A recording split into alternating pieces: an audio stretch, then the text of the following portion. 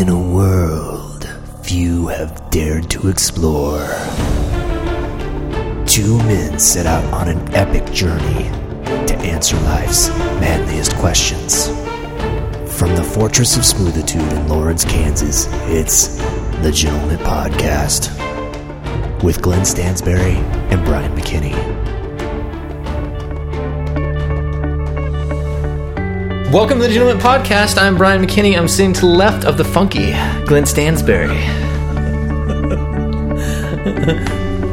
Get on up. I just ad-libbed that, Glenn. Really? Yeah. This is me singing James Brown beforehand? I had to call an audible on that one. Yeah. Nice. Yeah. Mm-hmm. I can live with that one. That one's actually one I would pretty good compliment, hang my hat on. Yeah. I was thinking so. The other thing that we should hang our hats on, Glenn, yes, is that we are co-founders of a site called gentleman.com. It's a site for all things manly. There's some great content over there on gentleman.com, and it's provided by hundreds and thousands, tens of thousands, legions of loyal members of the gentleman community. That's right. Join our ranks. Stop on by. Join the gentleman movement. Yeah, say hello. Say hello. And stop by gentleman.com to check out some of the stuff that is cool and manly on the internet. And once you do that, you can stop by podcast.gentleman.com and see some of the things that we're going to talk about in this episode. You can follow along with the links that we're going to talk about and a couple other things from the episode. You can listen to past episodes I don't know why you'd want to do that. I mean, I'm surprised you're still listening, even though we just started this 2 minutes ago. Brian, let's not sell ourselves that short. Okay. I mean, that's true. pretty low by our standards. Yeah. Okay. So we still got a little bit of pull. Right. We still got still keep them hanging on. They're somewhat interested still. So okay. We haven't got past the drink of the week. Okay, that's true. Okay. That's true. All right. So stop by podcast.gentleman.com to follow along with the show. If you want to get in touch with us, as always, the best way to do so is by the U.S. Postal Service. That's right. Via P.O. Box 442305, Lawrence, Kansas 66044. And we will respond to that letter that you send to us. You can send us a question to the Gentleman Mailbag that way. If you're lackadaisical, if maybe you never learned how to write. You know what I mean? Yeah, that's like handwriting. You went through the Common Core. Right, but you didn't do cursive. Or something like that. Oh yeah. Maybe you're embarrassed of how bad your handwriting is. Right. Or maybe the have you handwriting. heard of a typewriter? Yeah, exactly. You could type us something. You could type out an email to us and then print it out and then send it to us. That seems efficient. Yeah, but if you can't do that, then another way you can get a hold of us is by sending us an email at howdy@gentleman.com. You can go to facebook.com/gentleman. You can go to twitter.com/gentleman. You can go to pinterest.com. You can. No. Get on up. Yeah. But I don't know. All the social sites. You know where to go. Instagram, all that stuff. Google Plus, Snapchat, Hot or Not, Cupid.com. Okay, Cupid.com. Peoplemagazine.com. Us Weekly. So yeah, get in touch with us if you have any questions, concerns, comments, anything like that. Let us know. And we do write back, people. We do. We write back. Brian, I was just thinking before the show started, we've had some pretty amazing things on the site. Yes. I think it keeps getting better and better. I'm not just saying that. It seems like, every time I visit the site, there's just more and better stuff. That sounds a little cheesy for a co-founder to say that. So, Glenn, you're a member of the community just like everybody else is. I am. So you're just calling it like you see it. Well, I don't know. I've been really impressed and dare I say proud of the people that have taken the time to submit the wonderful content there. Absolutely, we always appreciate it. They do great stuff. Right. So speaking of that wonderful content, oh no, gosh, I'm all out of sorts, Brian. It's gotten cold outside. It's supposed to be warmer. Glenn, we almost blew right by the drink of the week. Oh. Just stop, okay? Okay. It's the drink of the week, man. It's time for the drink of the week. Yeah. That's what we do every week. Well, maybe I'm out of sorts, Brian, because last time I was sitting in the spot, I was sitting here, thought I felt something. Right. And we had a little bit of a disruption to the last podcast. We did. Let's just say. And what happened was, I think, is that Brian's girlfriend threw a fake rat over my shoulder. Went a little high. Wasn't quite sure what happened. Thought I dropped something on my pocket. After rooting around the floor for a while, looked up and I was staring face to face with a giant fake rat. And right now it's a little dim, right? It's not. Yeah. We have ambiance. We got the here. mood lighting. Yeah. And so there's this rat staring at me with two beady rat eyes. It was kind of dark in the area, so you couldn't tell really if it was fake or not. And of course, you sold it really well. I was like, "Is that thing real?" Yeah. And you're like, "Oh!" I wish I would have. Looking back, I should have. No, I should have freaked out myself and run into the kitchen. Oh. And then carry it through, and then been like, Glenn, what do we got? I mean, we got to do something about this. We can't just leave that rat out there. Don't worry, Brian, I got it. Yeah. Just chomp it in half. Yeah. Hey, there's stuff in here. For what it's worth, Glenn held his cool really well. More cool than I would be in that situation. I would probably have flipped out big time. And Glenn was just like, yeah, just a rat, man. No big deal. You never woken up next to one? Shoot. So anyway. That's a slow Tuesday. So that interrupted the podcast last time. Needless to say, Glenn's a little gun shy and out of sorts now. He's always looking over his shoulder. The right shoulder here. Yeah, so... I was going to pop out of here some... Well, I think, I'm reasonably sure that's probably not going to happen again, Glenn. Different rodent. Well, the real danger with doing a prank like that is that it really happens sometime. Right. And I'm like, Glenn, that's a real, Sure, that's a real snake, Brian. That's a real rattlesnake, yeah. And Glenn's like, whatever. He goes and grabs it up and picks it up. Remote control. Yeah. So let's hope that doesn't happen. Well, I'm reasonably sure it won't. Okay, Glenn. Well, let's get into the drink of the week. Yes, as we should, as we do. And this week, Glenn, I went over to it's almost October. It's late September. We talked about earlier on how they have preemptively. You start earlier and earlier now. Mm-hmm. It's going to get to the point where it's going to be December. And they're going to be having Oktoberfest beers for October of the next year, right? Because it keeps creeping up every year. But we are into nearly October time, so it is these pumpkin ales, these Oktoberfest ales. They're well. What am I trying to represented? Say? Yeah, they're good representation around. They're well within their rights. They're well within their rights to show up on store shelves. That too. Because it is that time of year. Yeah, and fortunately around here, it's gotten quite chilly, actually. Yeah. It's unseasonably chilly. Mm-hmm. I think last Friday it was like, the high was like 55. Yeah. And it's usually probably, like 20 degrees more than that? Mm-hmm. So on average. Starting to get chilly here, so it's a good time to have some of these pumpkin ales. So I went over to our local store, and I picked up, makes it sound like there's only one. Yes. One store. Yeah. There's more than one liquor store in town, but there's one that I go to regularly. And I went over there and I picked up. I saw one that looked really good. And this is from the New Belgium Brewery in Colorado. Wait, is it Colorado? New Belgium? Yeah. Fort Collins, I think. Is it? Yeah. Maybe. Yeah. I think New Belgium. Okay. I'm just going to... Yeah, Fort Collins, Colorado. Yeah, Fort Collins. So one of the many excellent breweries in Fort Collins. And I picked up a pumpkin kick ale. Pumpkick. Oh, Pumpkick. Sorry. Yeah. Can't read, obviously. So Pumpkick ale. And this is obviously it's a pumpkin ale. And the fruits and spices that it includes are pumpkin juice, cinnamon, nutmeg, allspice, cranberries, and lemongrass. Oh, lemongrass. Ooh. Now, I wasn't able to read that description before I picked it out because typically I don't like the spicy. Right. I like more of the, we talked about this, the smooth kind of like, I think they call that Marzen style. Is that what that is? Yeah, probably. I don't know. Maybe. I might be jumping to conclusions about that. Do you have a rating from Beer High Society? What's that site called? Beer Snob. No. Sorry. Beer Advocate. Okay. I do have the rating from Beer Advocate, Glenn. Okay. And that is a 77. Really? Mm-hmm. Interesting. So we keep going down. We started with the Hibiscus Goes at 88. And then we moved on to the Bob's 47. That went down to 83. And now we're down to 77 for the Pumpkick New Belgium. See, what this site needs to do, Brian...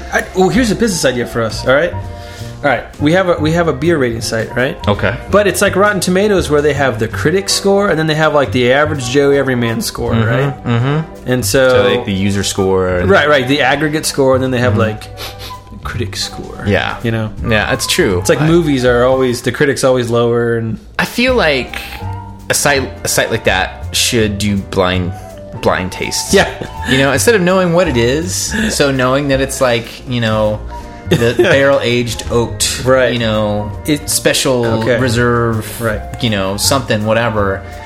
Give them, put it all into a High Life can. Yep. So take every beer, pour it into a High Life can, and then slide it across the table and see what people say.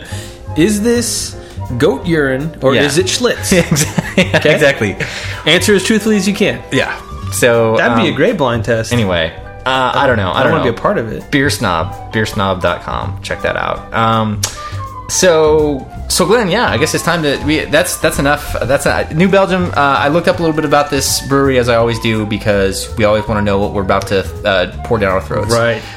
Good rule of thumb there. The thing that I read about this company was that it was inspired. A guy took a bike trip through Europe on fat tires on his bike. And he was inspired by some of the ideas he got from that trip, and he came back and he created Fat Tire Amber Ale, as well as their, I believe they're like sour Belgian-inspired beer. I don't remember what it is, but so he kind of got into that. He made Fat Tire, and that's kind of what got the brewery going. And ever since then, they've just been skyrocketing off. So. Yeah, they're quite popular. Man, I don't know if I've ever had a sour beer that I've liked. Yeah, it's not my thing, really. I like it once in a while. It's kind of like the really hoppy ones, you know. Like once in a while, I'll sit there and I'll have one of those. I don't know.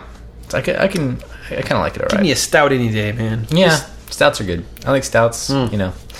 Okay, well let's give this a test drive here. Yes. Start her up. It's got a festive label. It does. I like the labels. Yeah, they're very bright cool. orange with a crow.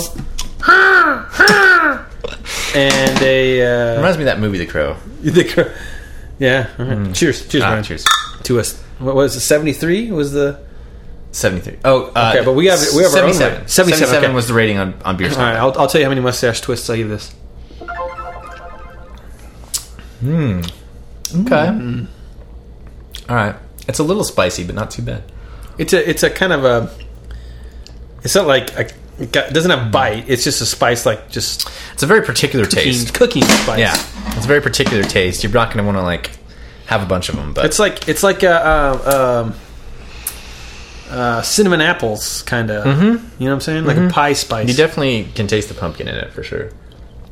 All right, Glenn. So how many mustache twists are you saying on this? Thank you. We do out of 10. I would say a solid 6.5, 7. Now this is the beer cost. I think $8.50. $8.50. I want to say. That's pretty good. Sorry, I thought I heard something. Did you hear something? Yeah, I heard somebody. Okay, so 6.5, 7. Are you punking me again? No, I swear to God, man, I'm not. I really am not. Really. I don't know what that was. But we hear weird stuff out here sometimes. Close to campus. Yeah. So anyway, Glenn. Okay, so mustache twists. 6.5, 7. I agree. Beer was $8. I want $8 or $8.50. Oh, right. That helps. That's good. That's not bad. So I would lean towards the 7. I would 7 say probably because of the price. 6.83, maybe. Ooh. Yeah. All right. Yeah, that's a good 6.83 mustache twist. Out of 10. It's not a beer I could just like throw back. No. Over and over. But it's something that, you know, it's a nice change up. It is. And it's that time of year. I like the pumpkin taste to it. It's good. Yeah. Okay. Well, Glenn, you know what else is good? There's some things that got posted at gentleman.com in the last week or so. Yes. Well, batting leadoff. Sorry, it's baseball. It's September, man. Yep. Playoffs. My Royals are on the cusp. Oh, sorry. Anyway, I won't belabor the point, but hitting leadoff tonight. Razorback. The All-Star. The All-Star. Yeah, he would bat. Well, Yeah. I know maybe we should have put him at cleanup, but Yeah. leading off tonight, Razorback has posted as soon as I saw this picture for this tack, I It had you at hello. Salivated. Salivation. It's a U2 song, isn't it? Salivation. All right. Anyway, the tag is called "How to Make the Perfect Steak," and it's by a pretty awesome site that I've never seen before. Tasting table. Tasting table. And it's a culinary institute. I don't know, but Doesn't matter. Doesn't matter. It's all about the steak here, folks. It lays out the article lays out how they think you're to make the perfect steak, and basically the gist is ribeye, yep, salt, right, rosemary and thyme, some oil and some butter, garlic. Yeah. So you take the steak and you crush some garlic up and the rosemary and thyme and I think salt and garlic, and you kind of just mash it all, like kind of make a mash and pat it on this steak, wrap it, throw it in the fridge overnight, pull it out, and then here's the clincher in this article. And I've heard it many different ways, but they say that in order to cook it perfectly, you have to bring the steak to room temperature.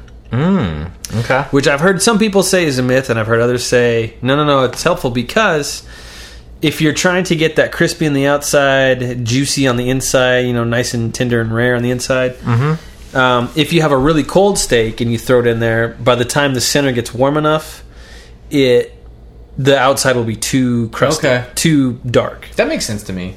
Yeah, and it does. But this method too is a little different. I've seen this more and more. They're using a wrought iron skillet, not an open flame. So anyway, so let me ask you this, Glenn. Yes, you see, Glenn Stansberry is somewhat of a expert on cooking steaks. I say somewhat because I'm being I'm trying to not talk you up too much. Thank you. I'm not telling you what I really think, which is that I think you're an excellent chef. Wow. Of steaks. Wow. So what's with your critical eye, Glenn? Take us through this steak recipe, and what do you see when you look at this? Well, Brian, I think I actually don't cook many steaks in a pan. It's usually failed miserably for me. Really? Have you tried something similar to this? I have before? actually, Really? and it just. I don't know. Were you using like a cast iron skillet? Yeah. Okay. Yeah, I got a cast iron skillet. It's actually my grandma's. Cool. But that's amazing how long those I've had a cast iron skillet. I bought it when I was in college. Yeah. And I still have it. Yeah. It still works really well. Dude, I mean, this skillet that I have is probably 60 years old. Yeah. It's kind of lost the coating on the inside. Well, Oh, somebody posted Attack on Gentlemen, I don't know how long ago, but I remember this distinctly. Somebody posted Attack about wrought iron skillets and how awesome they are, or how to season them. Oh, yeah. Because you have to season those because they take a little work. Yeah. And somebody posted in the comments that he literally found one on a beach. He was on a beach somewhere. And he found one on a beach, and it was rusted out, and he took it home, and he seasoned it and worked it out, and it's fine. I mean, they just don't. You will never get rid of it. Yeah. That's true. That would actually hurt really badly if you were barefoot walking on the beach and you kick the old cast iron skillet. So okay. So what do you think about this recipe? What do you see? I think it could be good. The thing that I've never done the whole take fresh herbs and spices and crush them together and wrap it overnight. Yeah. I think it would be very good. I know a lot of restaurants do the skillet, probably because it's a little bit easier more than anything and a little bit more standardized. But I don't know. There's something about what went wrong? What went wrong when you were trying to cook on a skillet? It just the heat wasn't right, or I got it too well done. I see. Yeah. So when I was cooking it, the skillet got too hot. And it could have been that. It could have been a number of things. Yeah. There's so many variables when you're cooking. You have to do it 100 times before you get it figured out, And that's partially why I just stick to the grill, because what I know, I got it down to kind of a science, at least for me, and what I like. So it looked like a great recipe. I'd want to try it out. And if the Culinary Institute of Tasting Table says that's how you make a perfect steak, then and if Razorback posts it, that's legit. It's like when politicians do that key endorsement, Razorback is that endorsement. Yeah. It's like I'm Razorback and I endorse this steak recipe. Yeah. Then you're like, okay, it's legit. It's legit. Brought to you by the Razorback campaign for culinary justice. If Razorback was like, I think we should use aluminum cans for currency. Okay. There's lots of aluminum cans out there. Yeah, that makes sense. Okay. It's finite. Yeah, done. I like it. Yep. All right, I'm on board. Yep. It's true. Well, anyway. True. So anyway, okay, Glenn. Well, we know that this is how to make a perfect steak. We should try it out sometime. That reminds me, how's your new Weber grill going? It's going good. Yeah. For the to fill everybody in, there's a saga that was involved with me. Anytime I buy anything, okay, anytime I make a major investment, I'm up late at night searching through websites, looking at reviews, like medical journals. Yeah, seriously, just like the whole gamut of, well, consumer reports. Bob69 at yahoo.com said that the grill got too hot at the corner, and so I get all sucked into it. I'm reading all the reviews, all the articles about it. It's a whole process around. You're like the NSA for like purchasing. I get so wrapped up in it. So it was this anguishing decision on what gas grill I went with. And so I first started out, I was looking at a charbroil, one of the cheaper, whatever, the gas grill cheaper, whatever. And then I started reading about Weber's and a little bit more reliable, longer lasting, And then it was like, okay, I'm going to get a Weber, but what size and what, make of the grill should I get and all this stuff. Where's it cheapest? Yeah, and all that stuff. So anyway, it worked out well. I ended up getting a very small Weber Spirit, which is like their cheapest gas grill, but it's worked out really well. Just me and Laura, so it's like a little 2-burner. It's worked out really well. I've used it tons of times. Really like it. It's like, I get the fact there's a lot of people out there that are going to say like there's a whole charcoal thing, like you should be using charcoal to make the fire. The gas grill is it's not real grilling, And to those people I say, shut up. I have like 20 minutes to grill this thing. I don't have an hour. I would love to, if you have the time to like do the charcoal thing and make it good and, whatever. I just had so many inconsistent results on charcoal. There's nothing like spending an hour grilling on charcoal to like find out that you did it wrong. Yeah. And then it's terrible. And man, there's nothing that made me get more angry than that, So I find that like that with the gas grill, you can control it exactly every time. You kind of take the guessing out of a lot of the stuff. It's quick. It's easy. Get in, get out. Cleanup's easy. Just got to buy the propane. Anyway, the point is, Glenn, it's going well. I'm really enjoying it. I'm happy with my purchase so far. Someday in the future, Glenn, when we retire, I'm going to get full on into charcoal grilling. Yeah. But until that day... That's the next frontier. Until that day, I'll go with my, 5-minute warm-up gas grill and then grill and then be done. So... I that's what I have. I mean, when I can, I use my father-in-law's green egg, which is like the Cadillac of grills. Yeah. Yeah, exactly. Oh, man. That's a good grill. The green egg's a good grill. It's fantastic. Many a delicious steak have I had from Steve's Green Egg. The egg. Yeah. But anyway, Glenn, that's neither here nor there. Right. Just talking about this steak is, it's getting me all worked up. Getting all hot and bothered over here. Ooh, speaking of hot and bothered. Yeah. Okay, not really hot and bothered. But speaking of forgettable, Glenn, this next tack was created... The lead image. Yeah, was... added by J.L. Hopkins. Yes. Been around for a while. And this one is... It's a very... I can identify with this, Glenn. And it actually gave me flashbacks to... What? So this guy is Australian. I don't know what the story behind this dude is. Apparently he has other videos on YouTube. I don't know. He's kind of high energy all over the place. Yep. Driving down the road, he sees what he thinks is a tornado... but is actually it's not a tornado, it's a dust devil. Right. Is that but for Australians though, that's what they think tornadoes are. Okay. Right? I mean, isn't that more common than like what we have in Kansas, which is like, ruined towns tornadoes? Well, from what I was reading, okay. Yeah. They were saying that dust devils are typically not as large as it's a very similar thing, it's just not as large. Gotcha. And so the tornadoes are actually, considerably larger, so they have more destruction, more powerful, all that stuff. But it's actually very powerful. It's a smaller typically, but they can get big and dangerous. So anyway, this guy's driving down the road. He sees one of these dust devils going around. He hops out of his truck and to go get a quick video of himself with the thing, running through it for like a couple seconds before he realizes that it's getting really close to him, and he freaks out and he tries to run away. He gets to his truck and drives out of there, and it scares the crap out of him. Yeah, this is definitely one of those shoot first, aim later kind of guys. I honestly I think the most comical part was trying to understand what he was saying. Like he got really excited. Yeah, he was kind of like a little Tasmanian devil himself. Yeah, exactly. You had no idea what. I mean, you could tell he was excited. Yeah. Wait, no, and also the camera work needed a little help because it's hard to tell what's going on. He basically just runs with his camera over and then like puts the camera in front of his face for a second, and then he freaks out and he runs back to the truck. So was he actually? Okay, No, he didn't run into it. And then the Dust Devil goes over the truck, right?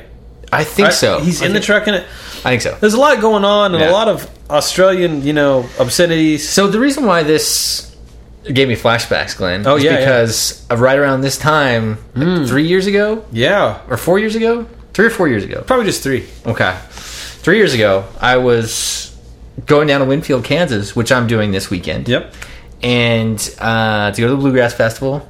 And at the time, I ran into a driving rainstorm, and I did something really stupid, which I would advise anyone heavily not to ever do, which is to keep driving on the highway in a really heavy rainstorm. And that was a bad idea. And I just kept going and going and going until I got to a point where there was not a fully developed tornado, but basically a funnel cloud like right over my truck. And it scared the living crap out of me. And it was the scariest moment I've ever been in my entire life. I mean, it scared me. Like So anyway, I can empathize. If anyone's out there in that situation, pull your car over. If you get close to a tornado, pull your car over and find some cover somewhere, because I tried to drive through it, and it was the most terrifying thing that I've ever done in my life. Did you try to take a tornado selfie? No, I didn't. Okay. No. Have you ever taken a selfie? Oh, yeah. Yeah. Okay. Yeah, you have to. I mean, I think, don't you? I don't know. I don't know.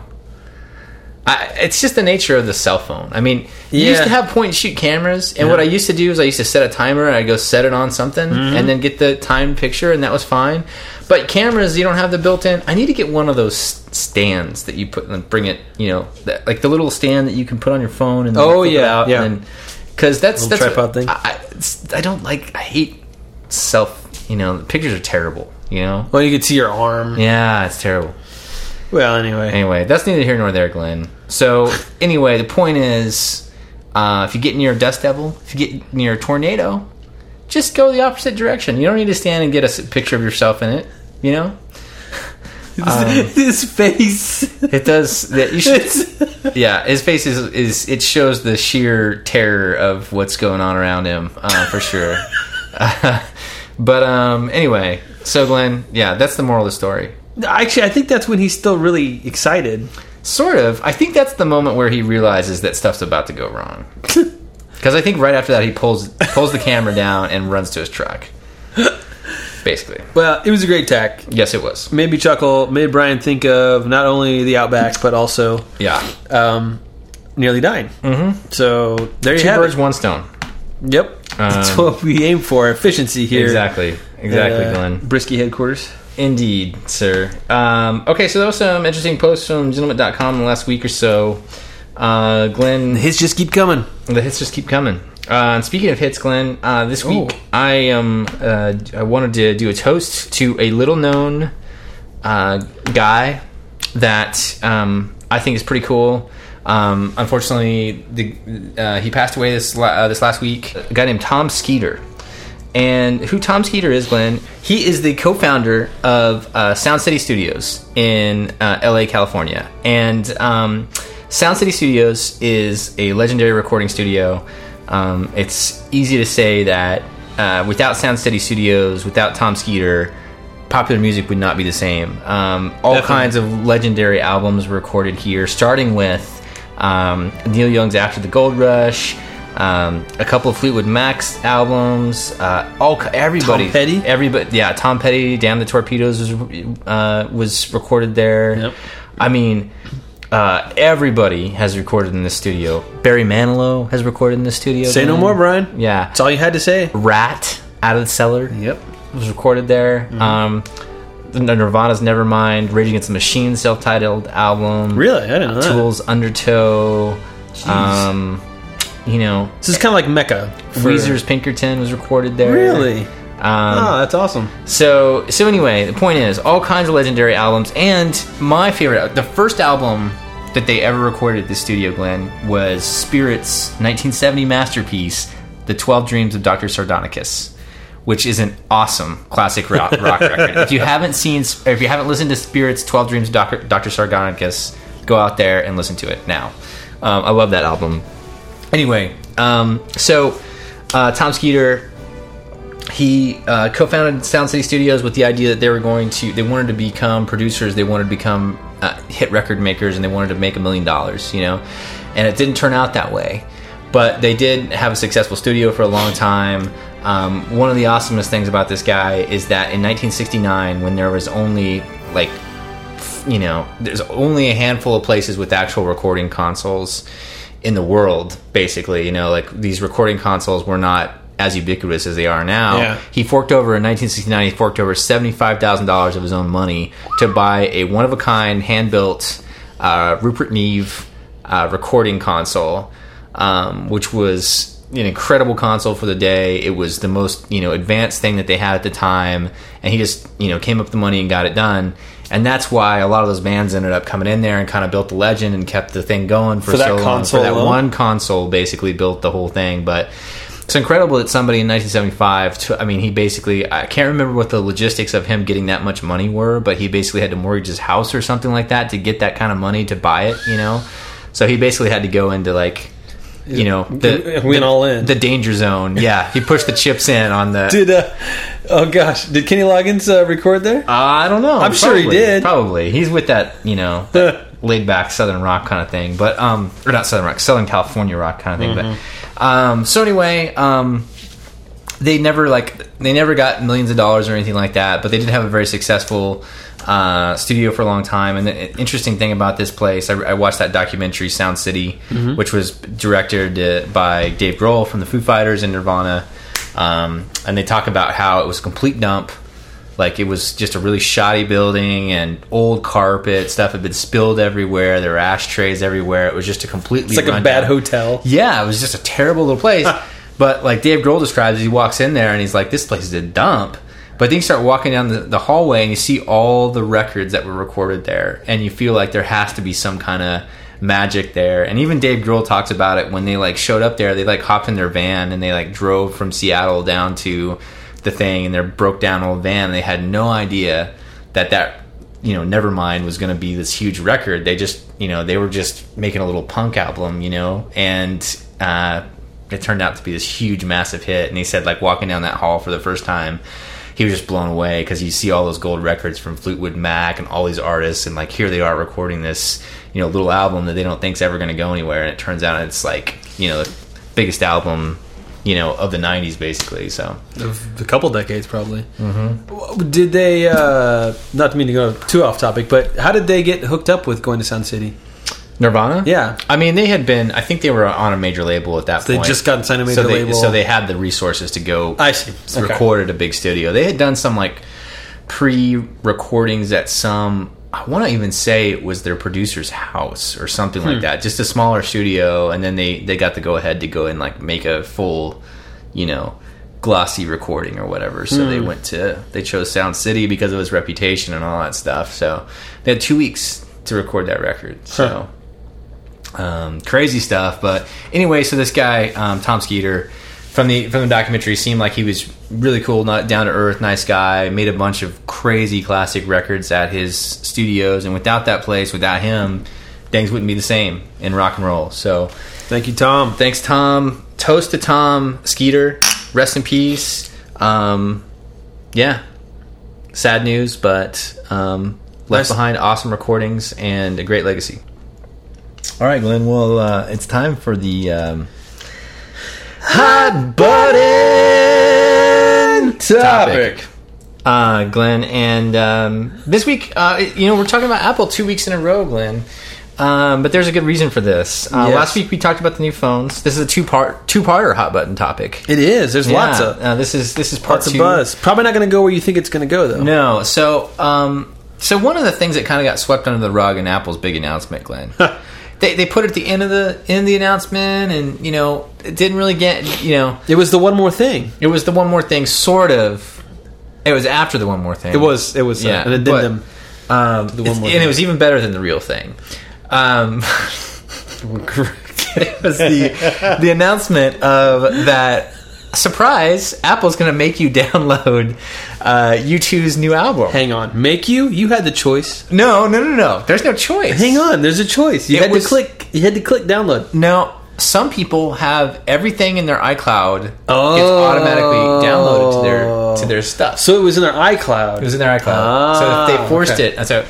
So anyway, the point is, Apple made a very awkward announcement that they were going to release U2's new album to 500 million 500 million iTunes users. IE users. iTunes users for free, that day. Yeah.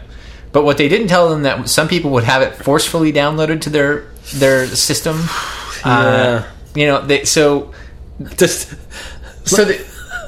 So anyway, I think this is interesting because it's U2, right? Which is one of Glenn's favorite bands. It is. Let's tread lightly here, Brian. I'm trying to walk around this with tiptoes. Okay, so here's my initial take. Yeah. So I actually am covering the event for a little publication. A little publication, right? Yeah. And they paid me to cover it, and to write about it. And so I'm watching. I'm getting really giddy because I'd heard ahead of time that U2 was going to be involved. Now, in 10 years ago, 2004, they did a big iPod launch with Steve Jobs, and I can't remember. Maybe they just performed live. Maybe that's it. But did they have an album maybe preloaded on there or something? Could be when you bought it. Maybe I don't know. Maybe. Maybe. Yeah. So anyway, I love U2, and I love U2. I love U2 the band, and they are one of my favorite bands. And so I was really excited. So the event came, and like Brian said, it was really awkward. And so I was like clicking refresh on iTunes like over and over and over to get this album because not only is it a U2 album that's new, it's a free album, right? So I download it, and not only was I a little disheartened by the live performance, I don't know. Everything is just going to be Joshua Tree for me. Yeah. Never going to live up to that. Yeah. Joshua Tree's evergreen, Glenn. Yeah, it is. It just never gets old. Oh, man. Those were the days. Yeah. Well, anyway. The album, maybe I need to give another pass. But initially I don't know. There's so many things. I was watching the live thing, and they played the single from it live. And it's funny because, Bono, like he does a thing that all the musicians do when they release a new album. He says, this is our best work in decades, And, they never go like, oh, it's okay. Yeah. Or like, we really like this album. It's like, no, this is the best thing we've done, in 20 years. 5 years. Yeah, exactly. We spent 5 years working on this. And then you like listen to it and you're like, oh, maybe you should have been doing something else during that time. Because I listened to the single live and I was like, this is pretty awkward. But since I've heard the single a few more times on like commercials and stuff like that, I'm like, that's not too bad. So maybe if you listen to it a few more times. I was that way when they came out with the one that has Vertigo on it. I heard Vertigo and I was like, this doesn't sound anything like U2. Yeah. It sucks. Yeah. But now I like it. I'm just excited that they're probably going to tour. Yeah. I mean, catching a live U2 show is... Yeah. So anyway, the other weird part about this, Glenn, that I don't understand... This is the real crux. Is that Apple reportedly paid U2 $100 million. Really? Or something for this. Wow. Yeah. Well, I don't know if it was... I don't know if they paid... They said it was like a bigger... They said it was a bigger thing than just the U2 album. They said it was like some kind of like ongoing partnership with them, or... I don't know how it works out. Maybe they donated something to the Red campaign. I don't know how the money works out, but there's something about $100 million marketing thing involved with this U2 deal. Wow. So let me get this straight. Apple paid U2 $100 million, plus they got their album out to 500 million people, allegedly. I mean, obviously, all those 500 million people aren't going to listen to the album. Yeah. But it's there if they wanted to, for free. Yeah. I think U2 got the better shake on this. Well, it sounds like it. So I don't know. There's a lot of weirdness about this whole deal, but the funny thing about the whole thing, not the $100 million, not the fact that Apple force-fed U2's new album to 500 million users, but people got so pissed off about getting a free album from U2 that they complained enough that Apple actually released a software U2 album remover for iTunes, where you download the tool, you click a button, and it removes the U2 album from your collection. So it got to that point where, you know, they actually had to release it's almost the article that I read too said this album is so bad it should be considered software malware. Aww. You know, like you need a tool to remove it, Glenn. I don't know. I'll take a bad U2 album over a lot of bands' good albums. Let's put it that way. Yeah, it could be worse. Yeah, it was. I guess there's a lot of reports of people thinking that their account was hacked. Oh, right. Because they're like, somebody got my iTunes, and they bought a U2 album. I never buy a U2 album. Who do I contact? Yeah. Well, Apple's been having a lot of security issues anyway. So right. Well, that was one of the things that they brought up was like, this seems in very poor timing because they had all these iCloud hacks. Yeah. And then all of a sudden these albums show up in people's iCloud and it's like, oh, I didn't buy this. Like, you know. First they're stealing our selfies. Yeah, exactly. Now they're giving us U2. Yeah, they're they're buying U2 on my behalf. Yeah, so anyway, I don't know. It sounds like that the whole thing sounded weird for me from the get-go. Like, I didn't understand how the deal worked. You know what I mean? From the inside out, it doesn't make any sense to me. Like you just said, they paid U2 a bunch of money. They gave them access to 500 million iTunes users. Yeah. I don't know. I don't understand it. I don't get it. I mean, I don't know. I think U2 got a sweetheart deal there. Well, the one thing about this whole deal that makes me happy is that, you know, Bono probably really needed the money. You know? Mm-hmm. Major stakeholder in Facebook. I forgot about that. Yeah, he is. Yeah, you know, so and legendary, you know, years of being a rock star. I wonder. I can't remember what he made on the last tour, but I think it was like 100 million. Yeah. So he's probably 90, like maybe 92. Yeah, like if you needed another, you know, once you get that level of success, you got to keep going. So where's your next 100 million going to come from? He needs his first billion. Yeah, exactly.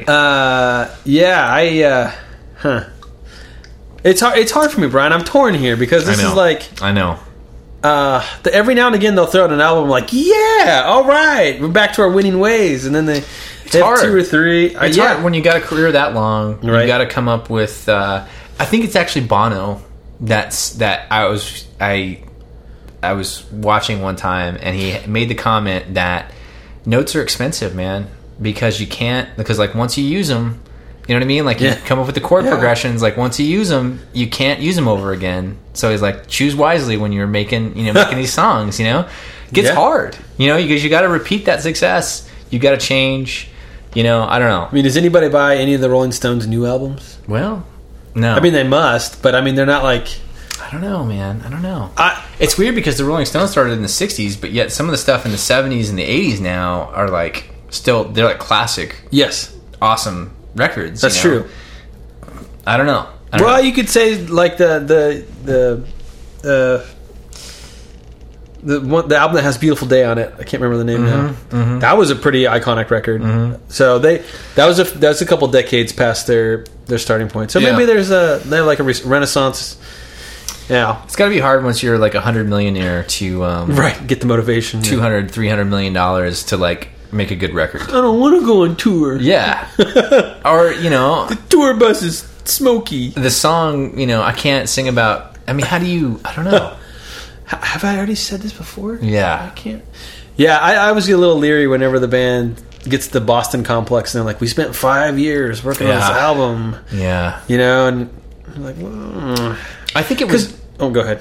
I was just say with the Boston thing, I misspoke last time when I talked about how there's 6 years between Boston's first and second album, but actually their first album came out and the record company pressured them to release a second one almost right after, and they got really angry about that, and so they said, no, we need more time, and then I don't know if it might have been like 7 or 8 years. Yeah, it was almost a decade between their second and their third album. So that because his third stage was the one that came out. So the last stage. Yeah, I mean.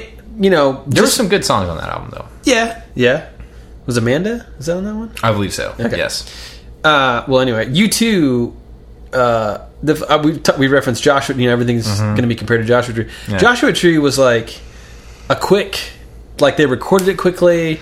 They spent some time, but it was like nobody really spent a lot of time together writing the songs. Yeah. They all kind of did their own thing, and they kind of came together really quickly and just made it happen. Yeah. And after they recorded it, they're like, well, all right, let's see what happens. Yeah. Because they weren't happy with how they thought it felt rushed, and they're like, if we could just do it right, think of what the album could have been. Yeah. Like, well, hang on. Yeah.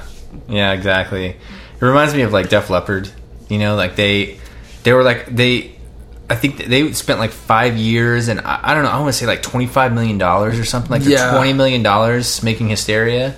Like back in the day, it cost like I don't know how much money for a studio time. Like we just talked about Nirvana recorded Nevermind in 2 weeks, and these guys spent like 5 years in a studio, like every day. They probably had to buy housing near there. Yeah, it was ridiculous. But he said like by the time they got done with it, they had to sell like I don't know how many millions of records just to break even on it. How do you spend 5 years recording the same album?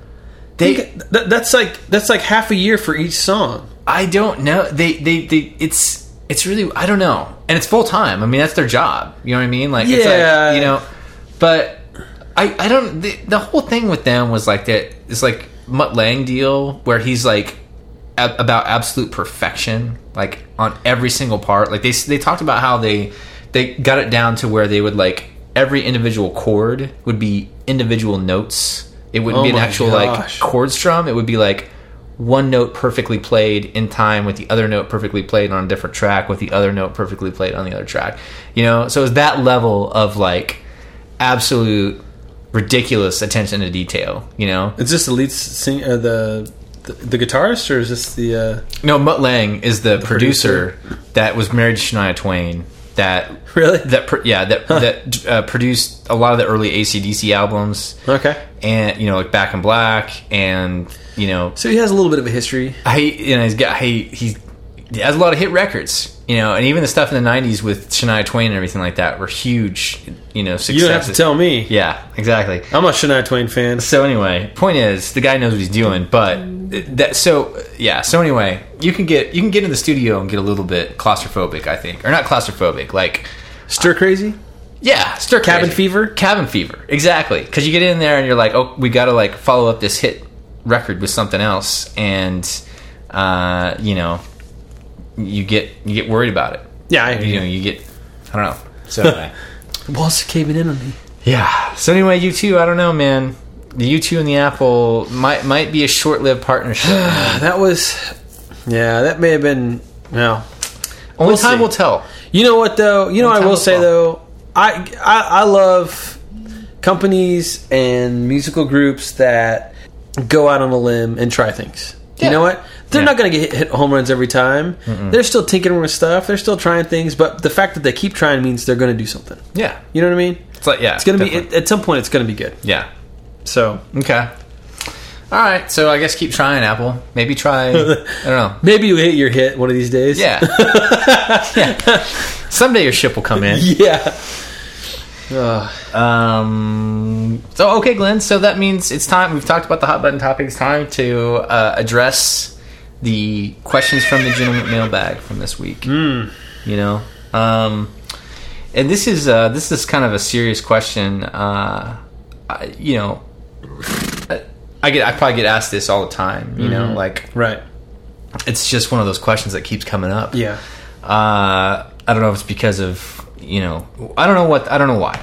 But the point is this, Glenn. This is the question. Mm-hmm. So imagine yourself entering a sports arena. Mm-hmm. Okay, you're the star of the show. You're the boxer entering the arena. This is actually what I do every day before I go to work. Yeah, exactly. That's what I was going to say. I visually, yeah. I turn the music on.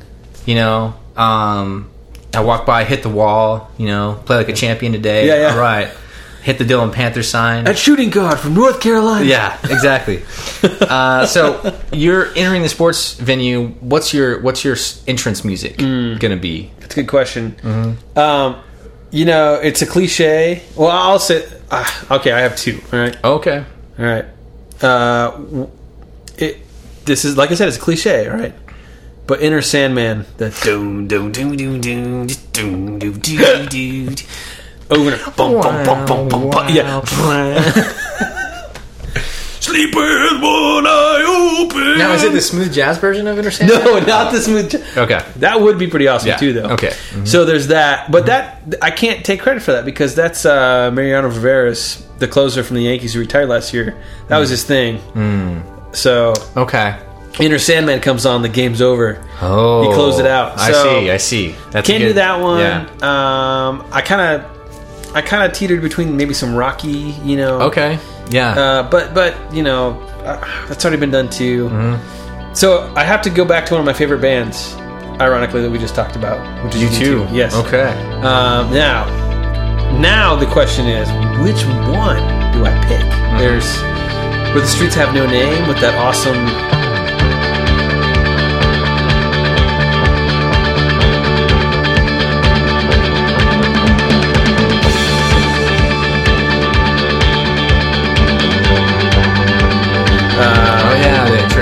But also done quite a bit, Mm-hmm. So good though. Mm-hmm. Mm-hmm. I think I have to do it's Beautiful Day.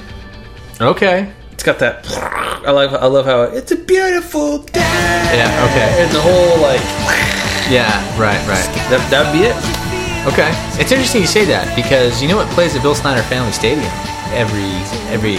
Okay. I rescind my. That's on the playlist. Every Saturday, Beautiful Day at Bill Snyder Family Stadium. Dang it. Beautiful Day, and you know how Snyder. No, I don't. He's so particular about every detail. Meticulous. Let me tell you something. He handpicked that song. I don't think he did. Out. I know. Me and Dave joke about this all the time. This idea that somebody selected like a list of like 20 songs and they slid them over to Snyder and they're like, okay, we're gonna play each one and let you choose which one. And Snyder, who's this Nelly? Yeah. Snyder's like, oh, I like this. I can just imagine him like listening to Beautiful Day. Like this is a positive message for the young people. These young boys. Yeah. They're gonna get a lot of this. It's toe tapping. Well, it's toe tapping. Yeah. So you have good taste, Glenn. You have good taste. That's a good sports entrance because even Snyder himself agrees with you. So there you go. Whoop-de-doo.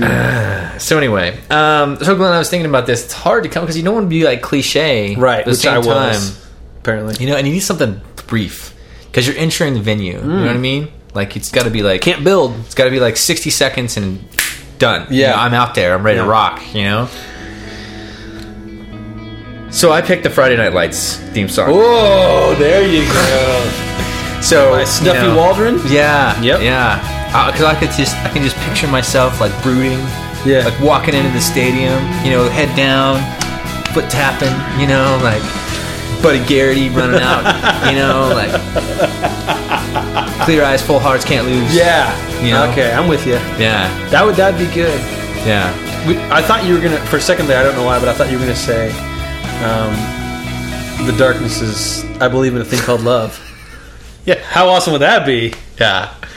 Oh, you know one I just thought about, which is really awesome, which I would actually use a lot, is from what's the Last of the Mohicans. Oh yeah, I know what you're talking about. The hype up song, whatever it is. It's like yeah. Yes, that would be a good one. I hadn't thought about that until right now. Yeah, that would be great. Mm-hmm. Just see Brian like coming over the hill, like running. Yeah, exactly. I will find you. I will win an Oscar. Yeah. So that would be a good one too. You know.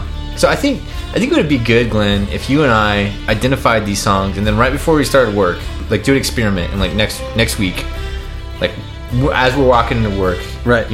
Pop that on the earphones. Get yourself hyped up and then like go sit in front of that computer and type out that stuff. See how it goes. Oh yeah. No grammatical errors. Yeah. Probably just like repeat the lyrics as I was typing on accident. Yeah. I don't know if that would make for good coding or not. No. It's hard to get hyped up for computer programming. Yeah. Yeah, I'm going to program the heck out of this today. Yeah. It's like in high school when I was running like long distance stuff. Oh yeah. You can't get hyped up because then like you're good for about 60 seconds and then you're just like it's a long distance race. All right. Yeah. Let's guys, let's put on the old swing. So let me ask you this, Glenn. When you like do your personal workouts, do you listen to music? No. You don't? No way. Really? Nature is my auditorium, Brian. Really? Yeah, no, I really don't. I can never get into it. It just is more of a distraction. Yeah. Wow. Can't do it. Okay. I don't like it. Yeah. Okay. I just like being outside. Mm-hmm. I just like it. All right. I know. I'm definitely in the minority there. I don't think my wife can like. She can't do any exercise without having some music. I think I could probably like kill myself by working out if I'm listening to the right music. You know what I mean? Yeah. Like you just forget about everything else. Yeah. And you're just zoning out on doing stuff. I don't know. Yeah. I think it's helpful, but Well, I mean, and you do different stuff. Like if I'm going to try to go run, miles. Yeah. Not. Okay. Well, Glenn, I'll listen to the Last of the Mohicans Pump Up song, and I'll listen to some Friday Night Lights before I start to get back to work, and then I'll see how it goes. Yeah. Maybe before you edit this. Maybe like prolific stuff will happen if I start doing that. Yeah. Wait, you mean like more prolific stuff? Well, yeah. More prolific than this podcast. Let's say that. I feel like I sold my intro music short. How so? I don't know. I feel like I don't know. Maybe I didn't give it enough thought. Maybe I didn't. I don't know, Glenn. That Last of the Mohicans one. Yeah. That's like, That's like rock solid pump up music right there. Yeah. Now it's just playing in my head over and over. Well, anyway. All right, Glenn. Well, Brian, that was what episode was this? 26? This is number 26. Man. 26. We're getting up there. Time flies. Yeah, we're getting up there in age. Here we are. Graduated college. Sitting on the couch, trying to figure out what to do with our lives. Actually, it's a little after that, isn't it? Well, 26? 26. Let 5 years go by. Yeah. Maybe you got that extended degree. Yeah. The old double doctorate. Yeah. The doctorate bachelor. Yeah. No, I just decided to go back. It seemed like the thing to do. Yeah. So yeah, this is episode 26, Glenn. We're recording this on a Monday, late on a Monday, because I'm headed down to Winfield, Kansas to go to the Walnut Valley Festival. If you're going to be down there, if you're going to be hanging out in Winfield, you see me walking around. If you see me walking by and a tear is in my eye, look away. No, if you see me down there at Walnut Valley Festival, stop me and say hello. I'll probably be wearing a gentleman t-shirt, so whatever. Buy Brian a Frito chili pie. Yes, please do. And I will be your friend for life. Yep. If you do so. Go listen to some bluegrass. Exactly. So I'm excited about that. So I'm going to try to edit this episode up real quick and get it out there to the masses so I can be in Winfield, Kansas on Friday when this episode comes out. So I can avoid all of the hate mail because I'll be shut off from society. So Glenn will get all the hate mail. Great. I will be enjoying myself in Winfield, Kansas. No man's land. Exactly. So anyway, where the streets have no name. Where the streets have no name. Yeah, that's where I'm going to be, Glenn. With something Paradise City. Paradise City. There you go. Just pulling out anything. Yeah. Welcome to the Jungle is a great pump up song. Oh yeah, I've heard that one a lot. Yeah. Yeah, that'd be good. Well, anyway, that's the show. Anyway. All right, Glenn. So that was episode 26. I'm already looking forward to episode 27. And I hope you are too. Yes. I doubt it, but I hope you are. Not after this one. Not after this one. But trust us, someday we're going to make a good podcast episode, and you're going to want to be there when it happens, because it's going to be amazing. And we'll tell you we told you so. Exactly. So, I'm Brian McKinney. I'm Glenn Stansberry. Thanks for listening, guys. We'll catch you next time for episode 27. See you next week.